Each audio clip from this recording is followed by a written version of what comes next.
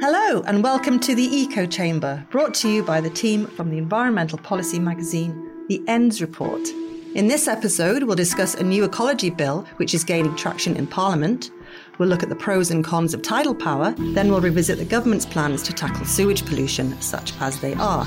Then, I'm thrilled to be able to bring you an interview with Craig Bennett, the Chief Executive of the Wildlife Trust, and he's got a few choice things to say about the government's bull-in-a-china shop approach to scrapping hundreds of green laws. After that, Simon and Alice will be along to talk about the EU's Energy Charter Treaty. So, without further ado, let's enter the Eco Chamber. I'm Rachel Salvage, and today I'm here with Jamie Carpenter and Tess Colley. Our first story of the Big Green News section is about a rare thing, a private member's bill that looks like it has a whisper of a chance of success. Although it's probably a little bit too soon to make that call, I wouldn't want to get anybody's hopes up.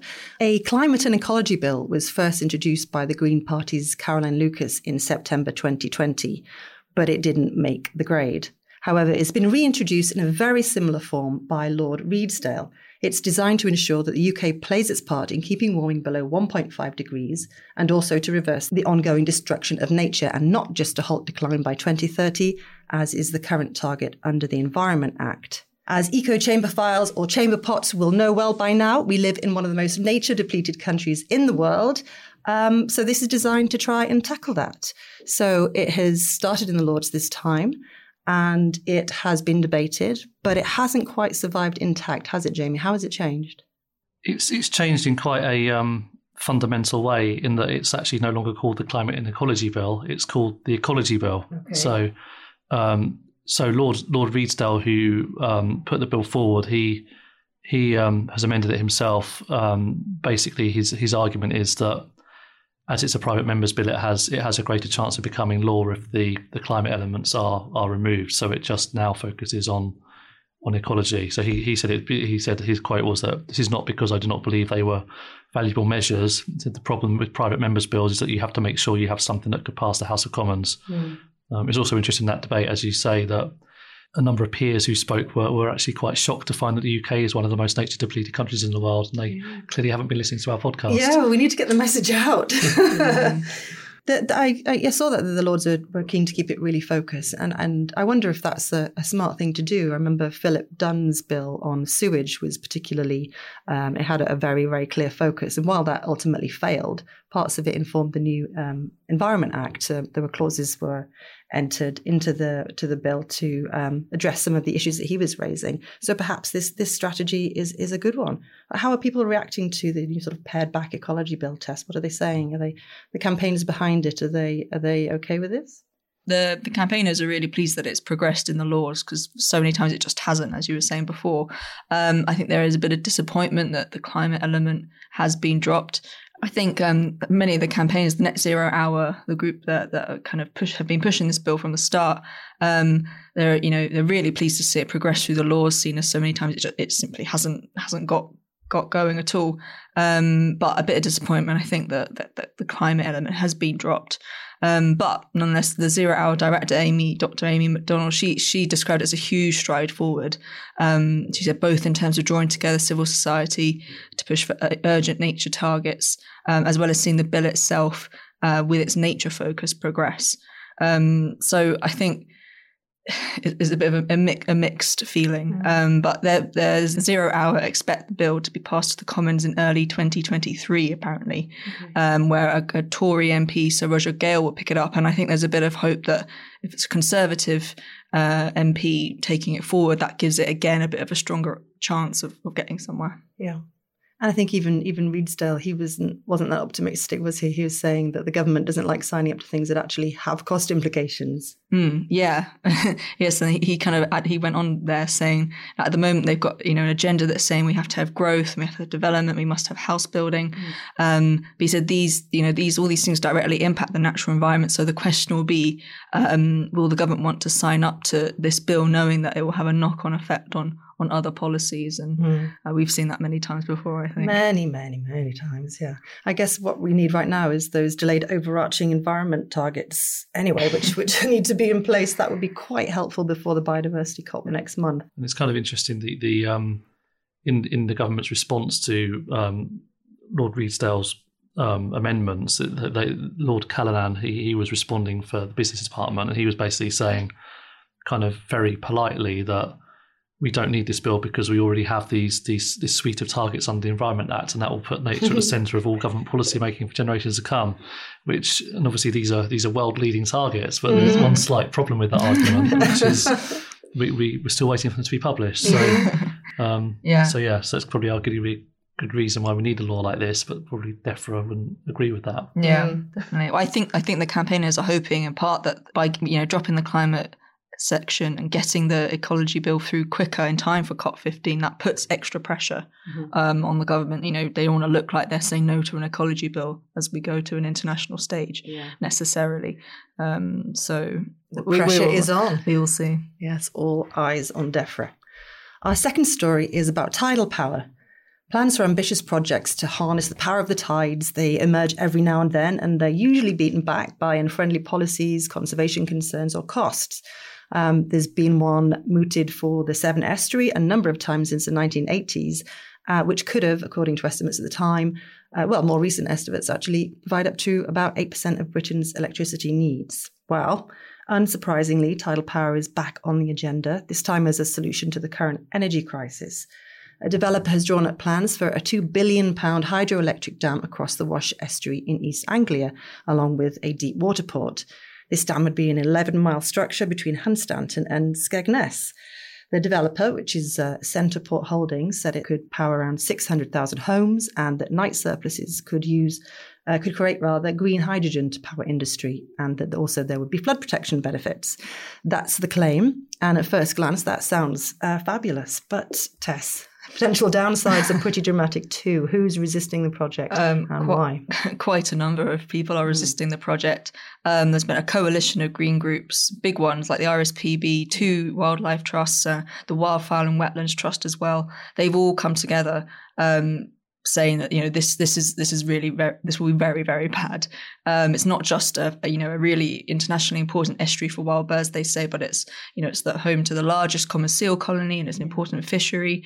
And they disagree fundamentally with this idea that the barrage will help the flood issues faced by the region, because as you said, Centreport say that the project would in fact protect this unique ecology by controlling storm surges and inland flooding. But these green groups say, no, a tidal barrage would fundamentally alter the nature of the intertidal habitats on which all of this wildlife depends.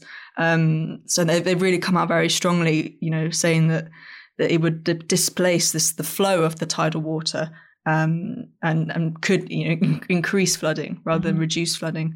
They go on and on. So it's been a very strong pushback, as there was in 2008 when a similar project was proposed. And it was similar concerns that eventually seemed to see the project be withdrawn. Yeah. On these tidal projects, they sound particularly complicated. I mean, I might be wrong, but if it did, for example, if it could overcome these problems, how quickly could something like this be built, Jamie? Is it plain sailing? Well, yeah, I mean, I was interested to see that a spokesperson for the project told the BBC that they expected it would be operational by 2028 at the earliest, which to me seems pretty far-fetched, because at the moment they're only at the stage of raising money for the initial studies, so stuff like site checks and environmental impact assessment work and detailed design. So if they've got to do that, an EIA for a project like this is going to be an absolutely huge undertaking, and then they've got to get it through the planning process, then they've got to build it. So I'm very sceptical about the 2028 date, and I think the other thing is that it's still very early stage at the moment. So they're looking to raise £8 million at the moment to commission that kind of initial work, and I thought it was interesting in the prospectus that they're looking for companies that have capacity for total loss. Which is how I feel when I lend money to my kids. It shows the kind of speculative nature of it. But they do have the backing of Centrica, who's a big energy firm, and apparently they've put some money in and say that it would provide a guaranteed price for the renewable energy produced by the turbines at the tidal lagoon. So it's not. I kind of started off thinking it was maybe a bit of a PR stunt, but actually probably a bit more substance to it than that. Well, apparently, Centrica they've put enough money to fund all these feasibility studies, so that would kind of be all the environmental information and the stuff that everyone will want to see. So, it's an undisclosed amount of money, though, that they've provided. Mm-hmm. So, and I think they're looking for many, many, many millions. Mm.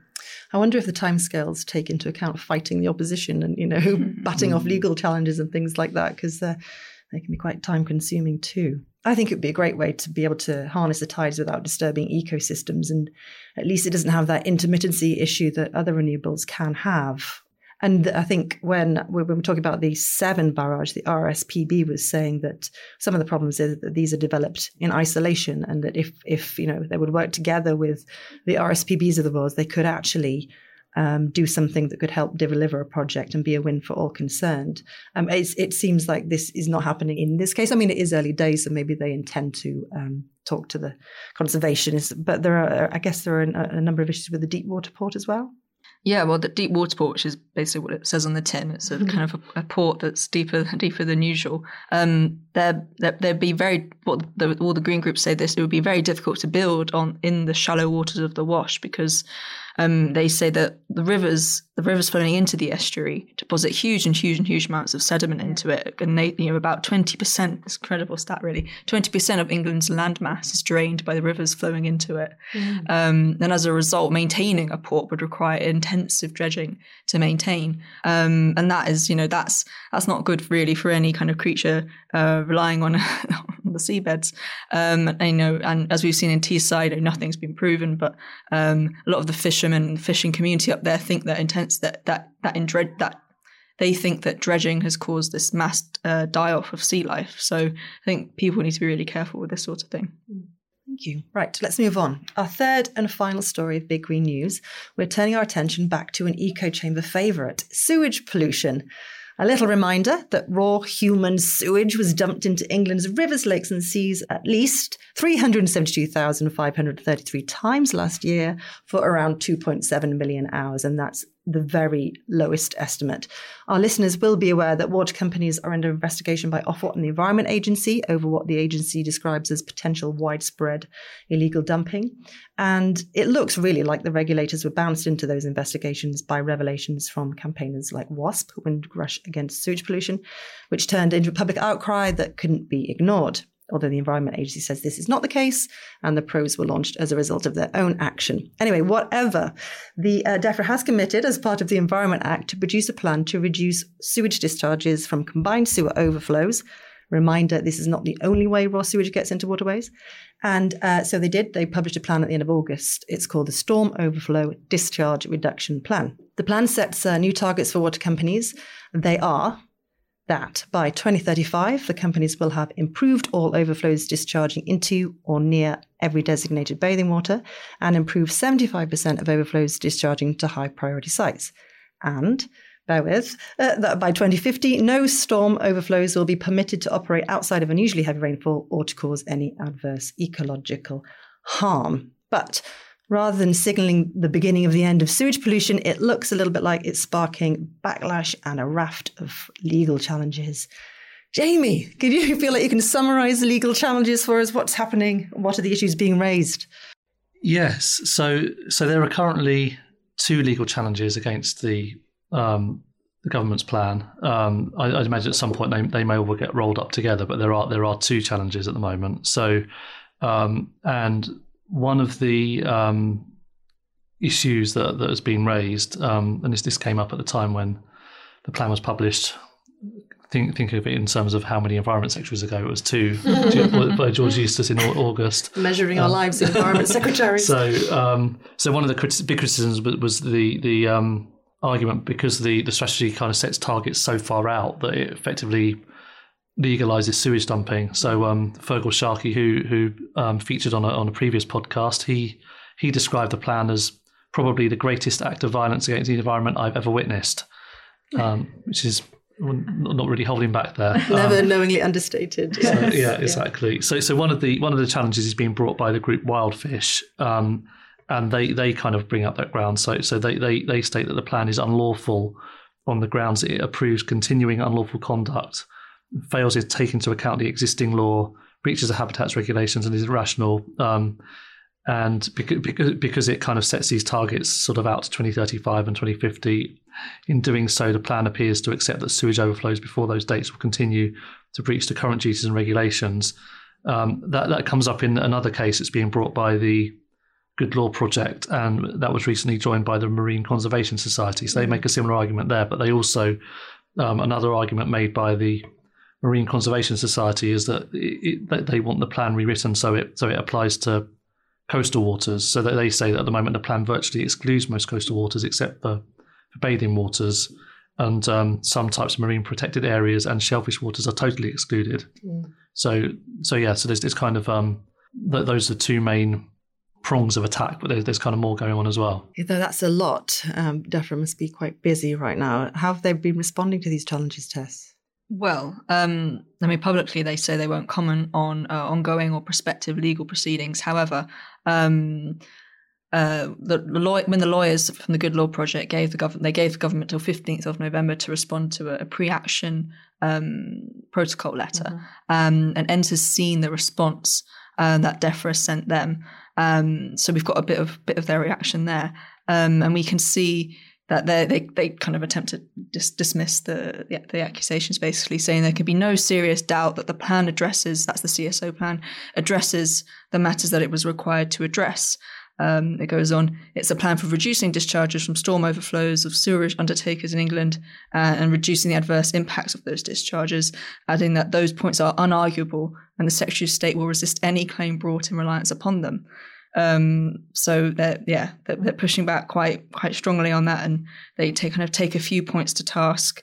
In particular, the Good Law Project, one of the points they raise is that the plan doesn't work because it can't contribute meaningfully to halting the decline of biodiversity by 2030, because the targets, insofar as they relate to 2030, are so hopelessly weak.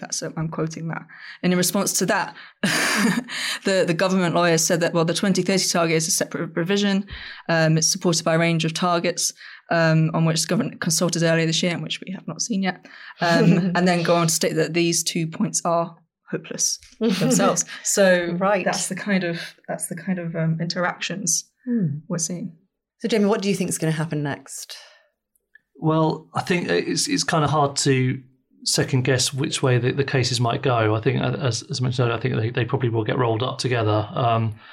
Good Law Project's quite bullish, although the government's kind of set out how it feels about the challenge.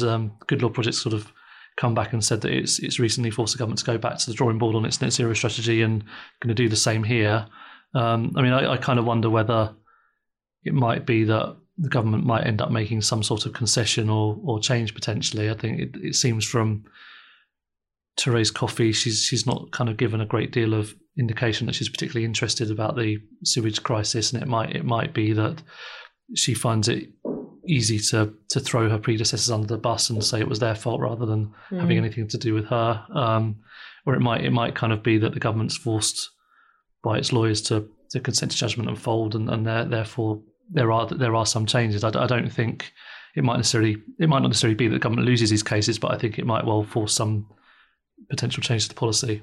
Yeah. So whatever DEFRA decides to do, it's safe to say that none of the recent reactions have deterred the groups at all, and we'll soon find out in the new year whether these cases can be progressed. Watch this space. And that brings us to the end of our Big Green News section. Jamie, you have a quiz. I do have a quiz, yeah. It's very, very topical. It's a World Cup environment quiz. Woo! So I'm just trying to capitalise on the excitement. Not much about the Qatari environment.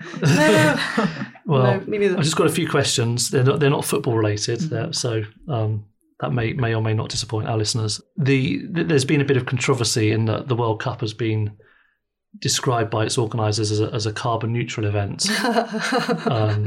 So my first question is how many megatons of carbon dioxide equivalent do the organisers estimate that the World Cup will emit? Who can get closest? You go first. I don't even know where to ballpark it. Plucking a number out. Yeah. 500,000 megatons. I don't know. I've got no idea. I've got no frame of reference for that. No, it's a really bad question, to be fair. It's I don't know what a lot is. It's kind of equivalent, apparently, to Iceland as a nation. Oh, wow. Yeah, it's kind of quite a lot. But I don't know, maybe Iceland doesn't emit that much. I don't know. A megaton is... no, I'm not saying one megaton. A megaton is obviously vast in itself. Yeah. So, I don't know. Well, one is close. The actual answer is 3.6 megatons. So, right. So, 500,000.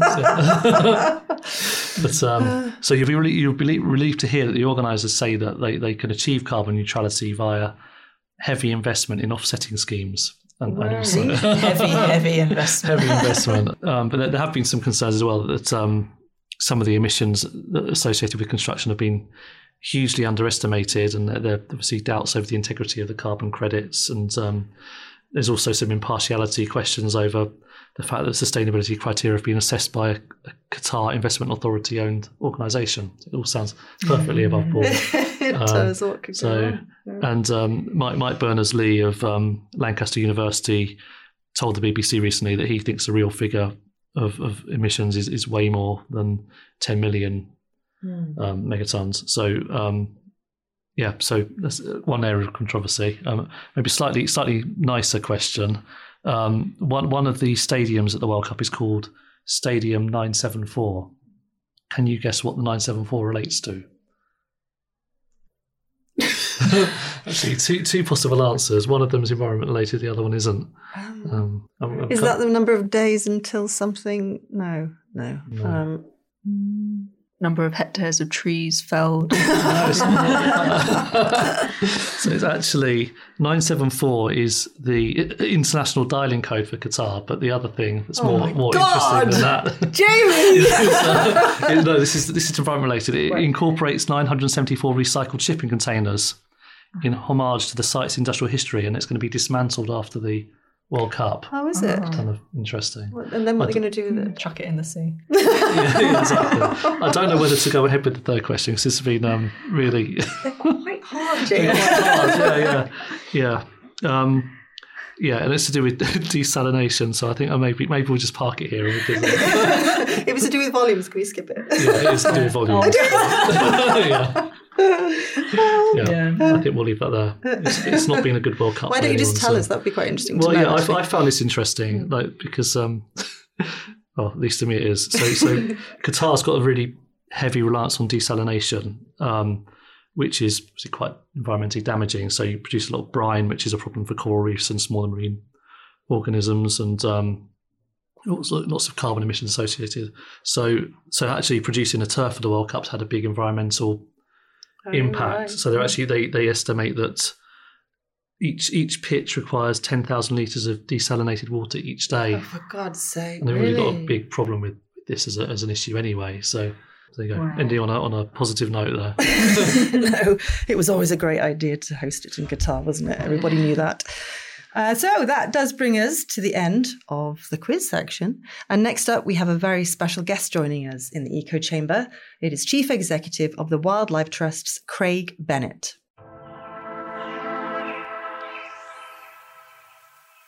I'm delighted now to welcome to the Eco Chamber Craig Bennett. He has been described as one of the country's top environmental campaigners. Craig is the Chief Executive of the Wildlife Trusts and has been in the role since April 2020.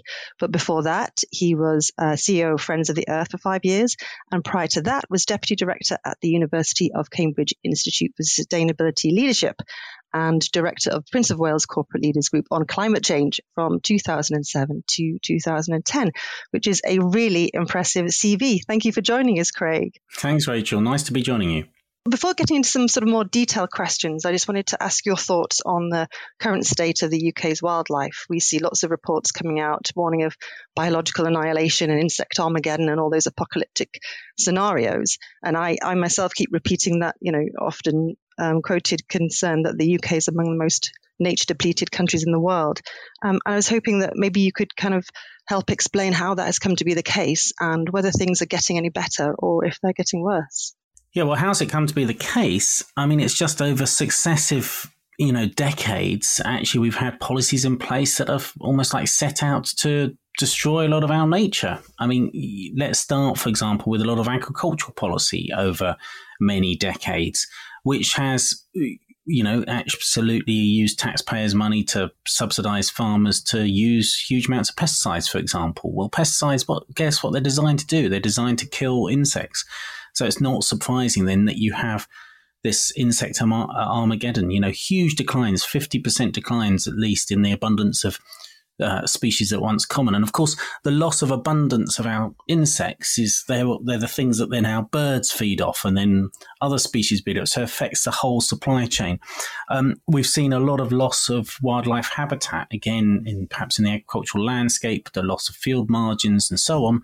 But actually, even in our towns and cities, sometimes, we've seen the loss of some of those little sort of forgotten bits of land, which actually are these wild places, which are what we would call almost wild belt as well, the little forgotten bits of land around our towns or cities, which actually might be incredibly important for nature as well.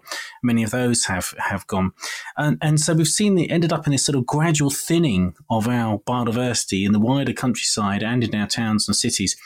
And actually, the very fact that in many cases, the abundance of once common species is now better in our towns and cities than in our wider countryside tells you an awful lot that's going on. And it's not that really people have planned to do this as such, but the policies have rewarded the wrong things. And so, I would never really blame farmers, for example, in what's happened in the agricultural environment. I would blame farming policy. So that does give us hope that things could change if the government puts their mind to do it.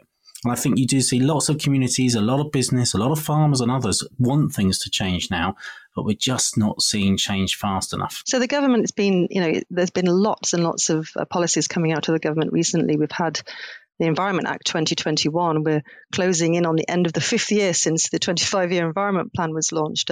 We have an Agriculture Act and lots of nature restoration policy papers in the offing. So can you see any of these working? Do any of those answer the kind of the problems that we're facing that you've just outlined? Well, I think there's been some good thinking. There's been some good headlines. In many cases, we're still waiting for the government to deliver on a lot of the promises that are associated with those headlines. Yes, we had the Environment Act, which went from becoming a bill to becoming an act about a year ago. But sadly, the government's fallen at the first hurdle on that. They were supposed to set legally binding targets for nature's recovery and for other environmental targets such as around air pollution, legally required to set them by October the 31st, and they missed it. They missed it by a country mile. And they actually blamed that they had too many responses from the consultation as a reason to do that. I mean, it's pretty ridiculous to try and blame the public for the reason that DEF had so utterly failed to publish what these targets would be. So, yes, there's been some good thinking, but there's also seems to be some, after all the ambitious headlines, then a lot of backtracking. We're seeing it on the environmental land management schemes at the moment, which is the new agricultural policy as well. After all the big headlines and announcements, originally from Michael Gove around the thinking there, and certainly some good direction and travel on it, we've seen the ambition then watered down time and time again.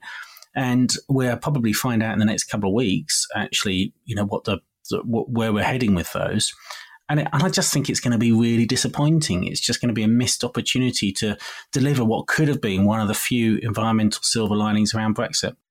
What kind of targets do you want to see set? I know that's a big question, but for example, on maybe a percentage of nature restoration or what it might be, because these targets are they're the big long-term overarching targets, aren't they, that the government's supposed to set? But even some of the things it was talking about didn't quite fit that bill. No, well, we want to see the graphs going in the right direction. I don't know about you and me, both of us probably.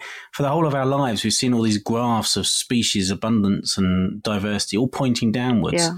And I'm fed up of that, and I think most people are. And it's not enough just to slow the decline. We need to reverse it. And that's, of course, what the government promised in their 25-year environment plan. That's, of course, what the government promised in their 2019 Conservative Party manifesto commitment at the general election in 2019.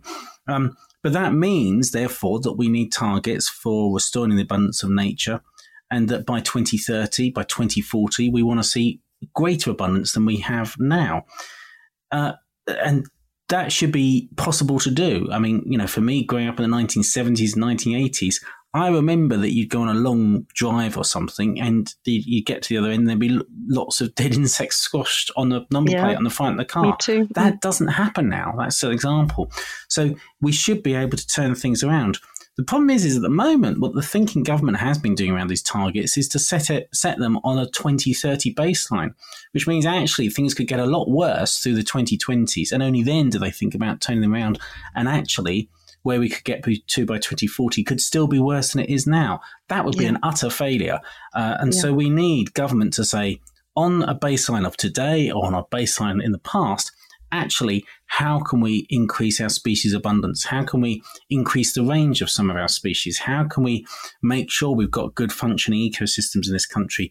Obviously, in addition to good, clean water quality, good air quality, and many of the other targets that we see. It's not rocket science to set these. What you need is the political ambition, and sadly, that's what seems to be lacking at the moment. Do you think, there's an argument that obviously targets themselves are needed, but sometimes they're kind of thrown out there and then everyone's happy there's something to work towards, and then they, 10 years or 20 years later, they will get, they'll be missed and the more will be set, and it doesn't seem to be the motivating factor, especially if they're so far down the line and administrations know they'll be far from the reins of power by then. I mean, obviously, targets are a means to an end rather than the end in themselves. They're a way of us getting that focus about kind of where we're heading. But you've then got to put in all the efforts that are going to deliver on those targets. And, we know this, of course, from the climate debate. It is useful to have targets for emissions reduction, but the targets themselves don't do anything. You have to put in the hard work to actually in the policies that will deliver on that. And in fact, more to the point, we have to make sure that we have a package of policies that add up to delivering the targets that have been set. We need that on climate and we need it on nature as well. And actually, I often sort of liken it to if the government has said, and they have said this, they have committed at a headline level to say we need to put nature in recovery, we need to rebuild our natural infrastructure. But I find myself thinking if the UK was like hosting the Olympics in 2030 or 2040 or something, we wouldn't just say, great, we're hosting it, we're going to have the opening ceremony in 2030 or 2040 and keep our fingers crossed and hope it will happen. You'd have really complicated project planning and project milestones and Gantt charts and all those things to work out what has to be done by when and in what order to build all the venues and build the infrastructure associated with it. And in exactly the same way, if we're going to rebuild our natural infrastructure, that's what we need now. We need kind of the Gantt charts and work out what order it has to happen in and all the programs to deliver that and make sure we have the opening ceremony for rebuilt natural infrastructure in 2040 or 2030. And there's none of that thinking really going on at the moment, not in government. Why do you think that doesn't happen then? What's stopping them from doing that? Well, I just don't think we're seeing the level of political commitment that we need, and also the problem is we're seeing lots of chopping and changing of policy all the time. I mean, what I find extraordinary and sometimes exhausting is that of all the sort of different conservative governments we've had over the last decade or so, half the time, certainly on environmental measures, each new incoming government under a new Conservative Prime Minister seems to be, as much as anything, focused on trying to undo what the previous Conservative government did. And so for the rest of us involved in this, trying to watch it, it's pretty exhausting to see all this flip-flopping from one party in government throughout that time. We need to see clear and consistent and ambitious package of policy measures to do what was promised in the 25-year Environment Plan, to do what was promised in the Conservative Party manifesto, and to help tackle the climate and nature crisis. But at the moment, we just have this constant chopping and changing and dithering and, just not seeing the delivery that we need to see. And that's before we get, Rachel, into the appalling, actually, things going in exactly the wrong direction that have emerged over the last 3 months. First of all, under Liz Truss, of course, you had what NGOs and many others called the attack on nature with this whole package of measures. I mean, first of all, setting up an argument that suggested somehow the environment was a barrier to economic growth, which of course is entirely wrong. And I'm sure I don't need to persuade listeners of this podcast for that. But then, everything from the fracking ban to investment zones to this appalling retained EU law bill, which we might come on to in a minute, which will just set us backwards in a huge, fast direction. Now, under Rishi Sunak, the tone's been better. And it was great that on the steps of Downing Street, when he walked in, he talked about how a good environment can go hand in hand with a good economy. And it's good that, for example, they put the ban on fracking back on place and so on. But sadly, the proposals for the retained EU law bill still exist, and that will decimate our laws that protect wildlife and environment. So huge concerns. Yeah, so just for Eco Chamber listeners, I'm sure we've been banging on a bit about this for a while, so many will recognise it, but some may not, that this retained EU law revocation and reform bill has a sunset clause in it that would automatically means that EU-derived law would expire by the end of December 2023, although some things might have extensions, unless they're saved by the government. And that obviously takes in thousands and thousands of laws, hundreds and hundreds of which are related to environmental protections, some of which are really, really key. And have been, I think, sort of the fundamental method of habitat protection going forward. So I was wanting to ask you, of those laws, which do you think would be the most problematic if we lost them? Have you heard any noise from DEFRA about whether they might start to think differently about this, and also your involvement in the letter that you sent to Prime Minister Rishi Sunak this week, asking him to rethink the entire move completely? I mean, the first thing to understand around this, Rachel, is this is ideologically driven, this law. It's all about ideology and trying to drive forward the thinking that was originally behind Brexit. And the argument being that if any law is being created in an EU context, now it's going to be put over into UK law, or we get rid of it. And it's that idea of kind of deregulation. Brexit equals deregulation. And so that will cause complete chaos, because so much of our legislation was, particularly around the environment, was developed in that EU context. And you can say, well, what particular laws? The problem is the government themselves are still trying to work out what this applies to. I mean, we thought it was around 570 bits of legislation. But apparently in the last week or so, DEFRA's found another 1,000 stuff behind the sofa, essentially, that they didn't know about, and they're trying to work out what to do with. That shows just how absurd this whole situation is. It just shows, I mean, the government does not know what it's doing on this. That's the thing. It's just concerned about pure ideology and doesn't even seem to care about what impact we have on the environment. We get these kind of bland reassurances, as we have done from Jacob Rees-Mogg, oh no, we're just roll over the environmental legislation. In which case, why have them? Why have it stipulated in this bill? And it is fundamentally undemocratic to introduce, these sunset clauses. Sunset clauses are very, very rarely used in Parliament. They're used in emergency situations when essentially emergency regulation is introduced, and extreme regulation, and the idea that it can't stay on the statute book. So, of course, the most recent example of this was during the pandemic, when the government introduced COVID laws, essentially. And because they were very extreme, it was right. I'm sure most of us would agree there'd be sunset clauses on those so that they don't, they will expire, as it were. You don't use a sunset clause to get rid of legislation that was debated in Parliament there for the longer term. And actually what it means is it's giving this huge, huge power to ministers, not Parliament, to decide whether to keep or get rid of or amend legislation that took decades to put in place without any parliamentary scrutiny. I mean, that is fundamentally undemocratic, and it means there will not be that scrutiny there. It will cause chaos. What I find extraordinary is you would have thought the government would have learned, because through the Truss quartine mini budget, about the chaos that can be caused from this kind of ideology. And sadly, they don't seem to have learned it at all, because where we're heading at the moment, which is why you've had this letter from business leaders, from trade union leaders, from NGO leaders today, it's going to cause, whatever you think about it, just on a practical basis, this will cause complete chaos. No one will know towards the end of next year actually what the regulatory requirements will be across product regulation, around protecting environment, protecting our most precious sites, our rivers, our water quality, our air quality, across a whole range of things.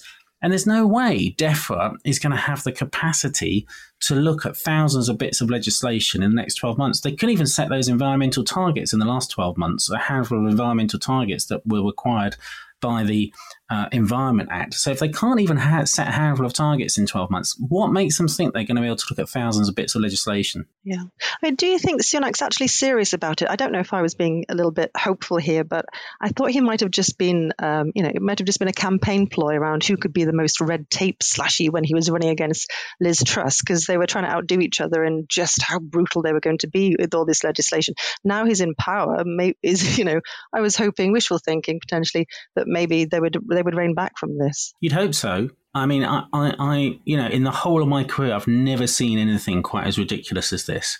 It is. I genuinely think actually ministers probably still don't realise just the chaos this will cause, and it's so severe, it's so ridiculous that even amongst sort of NGOs and business and unions, we've been looking at it for weeks now and trying to understand the impact it will cause, and we can't quite believe it, and yet clearly it's going through at the moment. It's now, astonishing that it's now in committee stage and being considered. So the only real option on this is for the whole bill to be withdrawn. I mean, for it to be even vaguely acceptable, you'd have to pull so much out of it. You haven't got a bill left, really. And here's the thing here. It's not that I'm saying that we've got to keep all the sort of EU law and so on. Brexit has happened. We can have a good, sensible, calm conversation about how we should evolve EU-derived law in a UK context. And I would say hopefully make it a lot better, because it's not as if it's stopped the environmental crisis. But surely it's common sense that you develop what the alternative is going to be and you put it in place before you get rid of the old law. Instead, you'd think so. Instead, this government is determined to get rid of the existing law before it's worked out what's going to replace it. And it's just extraordinary. I mean, even a 5-year-old could understand why that's not going to work. So I think you'd hope that the penny's starting to drop for ministers and MPs, and particularly with the front page of the Financial Times today about this letter, a strong representation from business leaders, trade unions and NGOs. You hope they'll start to realise just how they're heading for another ridiculous crisis that's been created in Downing Street, and they're pulled back from this. But, they seem to be a bit deaf on this at the moment. I mean, you kind of preempted my next question, which was, is there a case for reform? Clearly not everything all in one go in 12 months. But given that, as you're saying, the environment is not in a good state wherever you look, is it that the legislation isn't quite right, or is it that it's just not being implemented and enforced properly? And that brings me on to the regulators. In your experience, are they properly resourced? Do they have the right leaders? Do they have the right political will behind them in DEFRA to get the job done? Obviously, any law is only ever as good as its enforcement. And we've not seen enforcement as strongly as we should over the last decade or so. And it really goes back to austerity 1, if you like, when there were massive cuts to the budget from the likes of the Environment Agency and Natural England. And they tried to find different ways of doing their job, and actually gave a lot of permissions and self-regulation to the likes of water companies and so on. And that's categorically failed. The evidence is really clear, which is why there's also been so much attention on sewage pollution in rivers over the last couple of years and so on. Self-regulation has categorically failed in that regard. And so, yes, we need much stronger enforcement. We have seen increased resources to Natural England Environment Agency. That's good. What we also want to see is that a very clear, firm culture within those organisations, within those arm's length bodies, and support for ministers to say very clearly that the likes of Environment Agency and Natural England need to be supported to get on and do their job of enforcement. And sadly, you've not always seen that support there from ministers in the way that we would like. But yes, over and beyond that, of course, we could see a big improvement. We could and should see a big improvement on the legislation and regulations needed to protect the environment. We could do better than we had in the European Union. And that would be the real dream, is that we can evolve this now to be really have outcome-focused regulation that absolutely delivers on improving environmental standards. And that would be the conversation we'd love to be having at the moment. But very sadly, instead, we find ourselves in this defensive mode, just desperately trying to keep what we've got. Yeah. So DEFRA, of course, sponsors these agencies. Are you pleased then to have Therese Coffey back at the helm? Is she somebody you worked well with last time around? Well, we'll see. There's some interesting experiences around Therese Coffey. I'm sure your listeners are aware famously of when she was an environment minister and she proudly showed a photo on Twitter of her using Roundup in her back garden, which obviously caused a certain reaction amongst many kind of committed environmentalists. But I mean, I suppose what is encouraging is she kind of does know some of the issues. She wanted to meet with NGO leaders in her first week as Secretary of State, which was very welcome and a huge improvement on her predecessor that was in for just 6 weeks, who didn't seem to want to meet with any of us. And so that is encouraging. And she's got a very, very big in tray at the moment to kind of work through. And so we want to kind of give her the support to deliver on this. And, we, certainly the Wildlife Trust, but I hope other NGOs as well, will just give a very balanced scorecard over time as to how she does on this.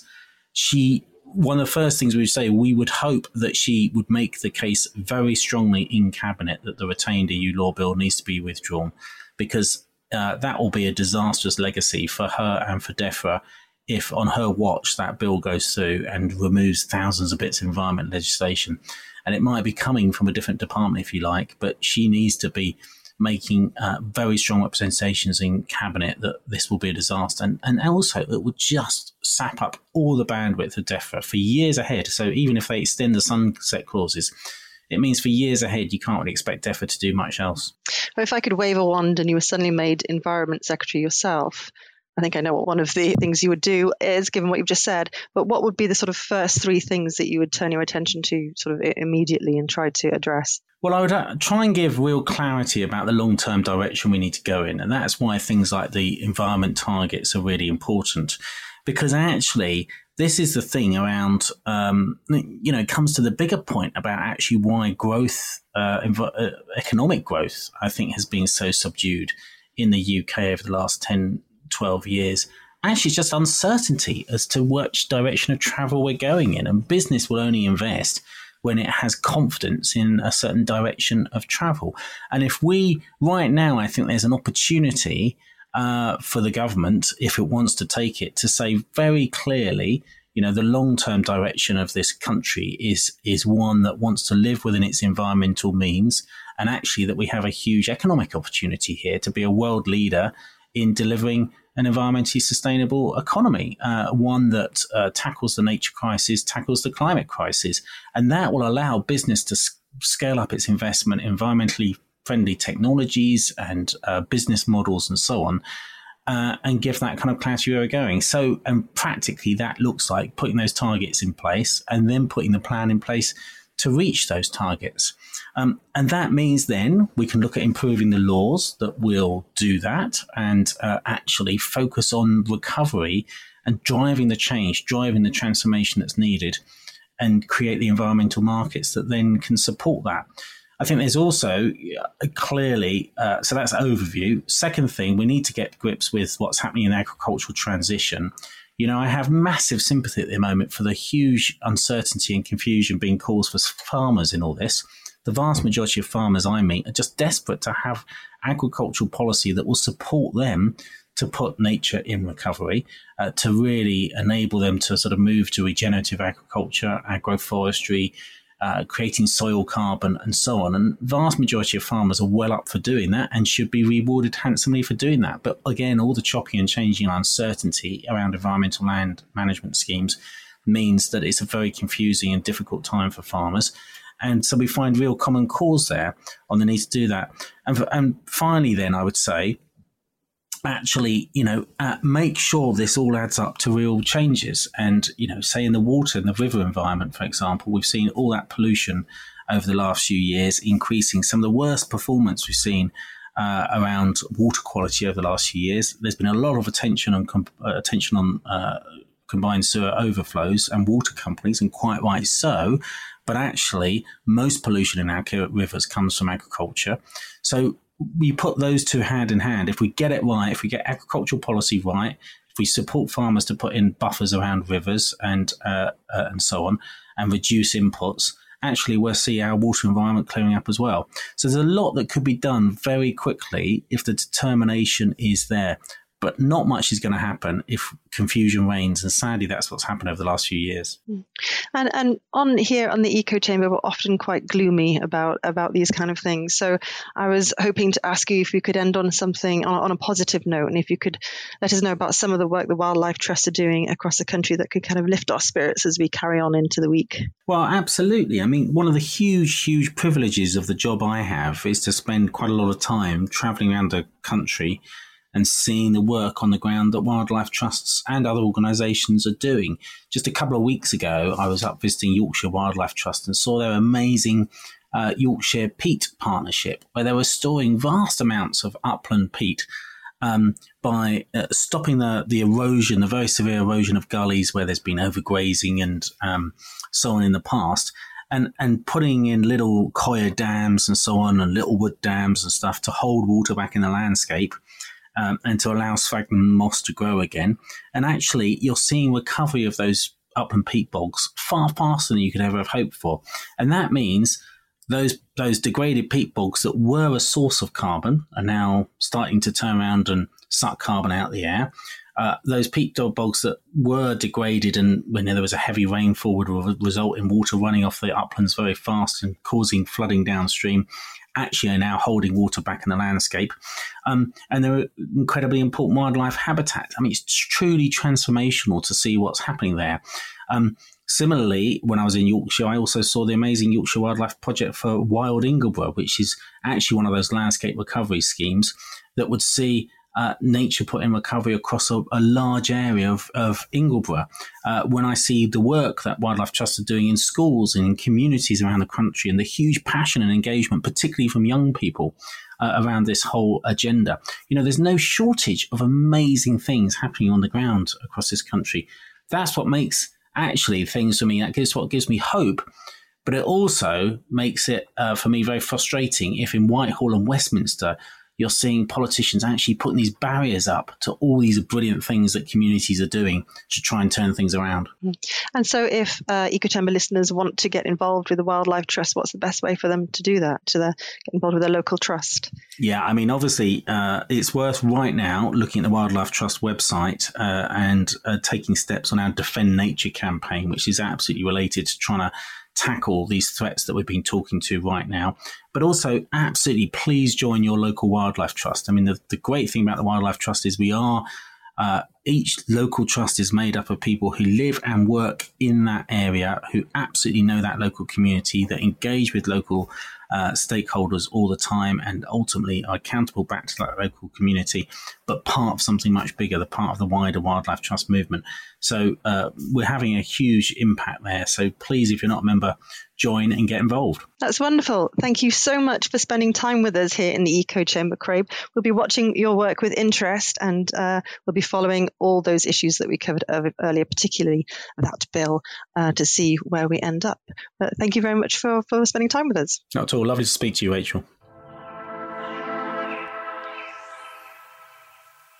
Now it's time for our Knowing Me, Knowing You section. Simon Pickstone and Alice Fillen are here again, and this time they're going to bring you the latest policy from Brussels on the EU's Energy Charter Treaty. Over to you, Alice and Simon. Thanks, Rachel. And what's our topic today, Simon? On the agenda this week, Alice, we have the Energy Charter Treaty. Oh, exciting. I know. As always. It is kind of dramatic, though. It is exciting by EU standards. But just to be clear, this is actually wider than the EU. Yeah, so for a little bit of context, the Energy Charter Treaty is a multilateral agreement signed by 53 partners from mainly Europe and Asia. It was the product of the post-Cold War period. You had a lot of investors who were interested in the energy resources and assets of post-Soviet states. Oil and coal, etc., generally in the 90s, and they basically were keen to have a kind of guarantee that their investments would be secure. Yeah, so classic international investment treaty It provides protection for energy investment, particularly trying to ensure stability. And it was signed in December 1994 and then came into force in April 1998. Didn't know that. Well, you do now. Anyway, it's been a hugely controversial topic within the EU. So the EU is a signatory, and then every EU member state, barring Italy, is a signatory because Italy withdrew in 2016.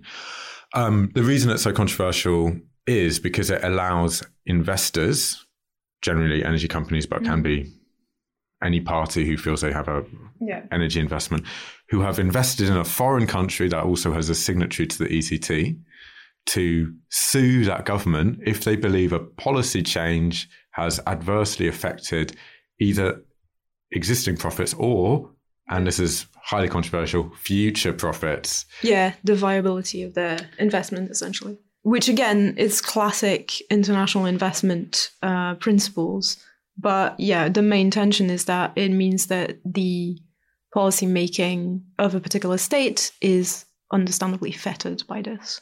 Yeah, and I think a lot of climate campaigners a couple of years ago really came down quite hard on the ECT because there were a couple of really controversial cases where an investor had sued an EU government for changes to its climate and energy policy that were designed in order to reduce its CO2 emissions that also had an adverse impact on fossil fuel investment.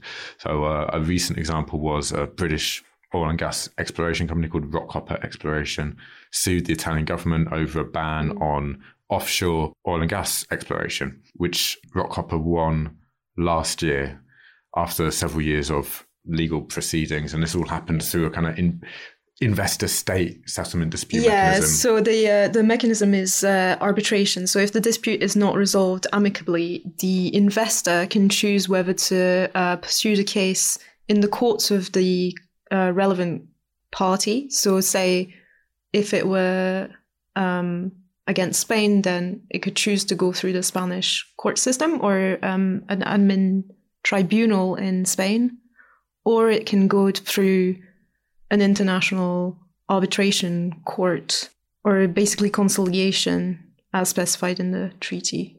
Or if it previously agreed on an alternative settlement, then it can go through there as well. I mean, you can see that from a campaigner's perspective. I mean, from a kind of democracy perspective, people have a lot of problems with that because it's not very transparent. They're not public courts. They're arbitration panels. Yeah, the arbitration courts. So one of the ones that's the main one would be the International Centre for Settlement of Investment Disputes. And then they can also go through the Arbitration Institute of the Stockholm Chamber of Commerce. So these are all trade bodies, really. Like, they're arbitration bodies, but they are, they're primarily, again, international investment tribunals. So they're not necessarily courts in the same sense that we would consider, the courts of a particular state to be. And the other actually interesting aspect here is that the EU obviously has its own court system through the European Court of Justice. The European Court of Justice hates the Energy Charter Treaty and repeatedly has ruled that it does not recognise the validity of claims made under the ECT between a company based in an EU member state against another EU member state. That the ECJ says, no, this is not a valid legal settlement because we, as the ECJ, the European Court of Justice, are we're the only court that can rule on intra-EU disputes, basically. So whenever there's a claim under the Energy Charter Treaty between an EU company and an EU member state, the European Court of Justice will say something like, or the European Commission rather, will say something like, we don't think this is valid because under EU law it isn't, because only the European Court of Justice is a valid entity for these kind of disputes. Anyway, the European Commission has spent a few years now drumming up support to modernise the treaty. And in what way do they want to modernise the treaty? So basically, they wanted to remove there's basically a 20-year sunset clause. Sunset clause, even once you've left the ECT. That means that fossil fuel protection is still in place. the Commission eventually did agree with other signatories of the ECT on a draft or a kind of provisional agreement that would basically introduce a 10-year phase-out period, after which time fossil fuel investments would no longer be protected under the ECT. So that's existing fossil fuel investments. Right? And then new ones? And new ones would have no protection anymore. Campaigners think that this is not enough. They've been calling now for EU member states to withdraw as a group from the ECT in a kind of negotiated withdrawal where basically the EU member states could all pledge that basically companies that have their headquarters within an EU member state would be unable to pursue claims under the ECT against another EU member state. And the interesting thing is that EU support for the modernised treaty has absolutely collapsed. So we've now had 7 EU member states announce that they're going to just walk away from it anyway. Which member states are they? It is Germany, the Netherlands, Poland, Luxembourg, Spain, France, and Slovenia. And the interesting thing here is under EU voting rules, when you have the member states getting together to vote on particular issues, you need to normally have a qualified majority. So that's 65% of EU member states representing 55% of the EU's population. And so it no longer has a qualified majority of countries in favour of the modernisation of the ECT, because a number of these countries have now said they will abstain from any vote. So that's quite a big deal, and it basically has thrown up in the air completely the European Commission's plans to modernise this treaty. Could all just collapse. And then on the 24th of November, on last Thursday, something happened in Parliament as well, right? Well, I mean, yeah, because MEPs, so these are members of the European Parliament, absolutely hate the ECT as a rule. And there's generally been a strong majority in the European Parliament in favour of withdrawing. And they made that point again last week. A pretty hefty majority votes in favour of a non-binding resolution urging the EU to step away from the ECT. The interesting thing to note is that the main centre-right party, the EPP, which is also the largest party in the European Parliament, voted against the resolution as a whole, although a handful of EPP lawmakers rebelled, so they voted with the majority. And they say that the EU basically shouldn't give up on multilateralism and that this would be a kind of bad signal to investors. But a majority of MEPs disagree with that take. Yeah. So initially there were still calls for the Energy Charter Treaty to be reformed. So the Commission asked member states to still vote to reform, even as individual states were announcing their intent to withdraw. Yeah, it's put the European Commission in a kind of tricky position. We've been trying to get an answer from the Commission for a couple of weeks now about whether it has any contingency plans. And this is the kind of thing that the European Commission simply hates to discuss with journalists, whether it has contingency plans. But it's looking more and more likely that they'll have to do something, because it's not at all clear that even if they could basically get the sign-off they need from the member states to go to the Energy Charter conference with the other signatories to the ECT to ratify the provisional agreement, it's not at all clear when that decision comes back to the Parliament and to the member states that there'd be a majority in either of the co-legislative bodies to approve the final deal. Yeah. So we've yet to hear what the Commission intends to do about that. It's sort of an open question. Doesn't that leave the EU and the EU member states in a worse position then if they walk away, withdraw, subject to the 20-year sunset clause, rather than sign on to the reform, then withdraw? This is an interesting question, and I'm not sure that I have the answer here. What I think the Green Group certainly would say is that the EU member states could among themselves agree that they would basically not allow companies to use the mechanism against other EU member states. And bear in mind that most of the highest value legal disputes are between EU companies and EU member states. Yeah. So it would actually cut out a lot of the force of the treaty if the EU was to come up with a kind of intra-EU agreement not to make use of the treaty. So they would force a way out, but then that would leave them that would weaken the value of international law potentially in general. I mean, I think this is where basically the Commission's coming from, is that the Commission has a really strong tradition of wanting to be embracing multilateral agreements and providing investor stability and showing good faith in terms of using its global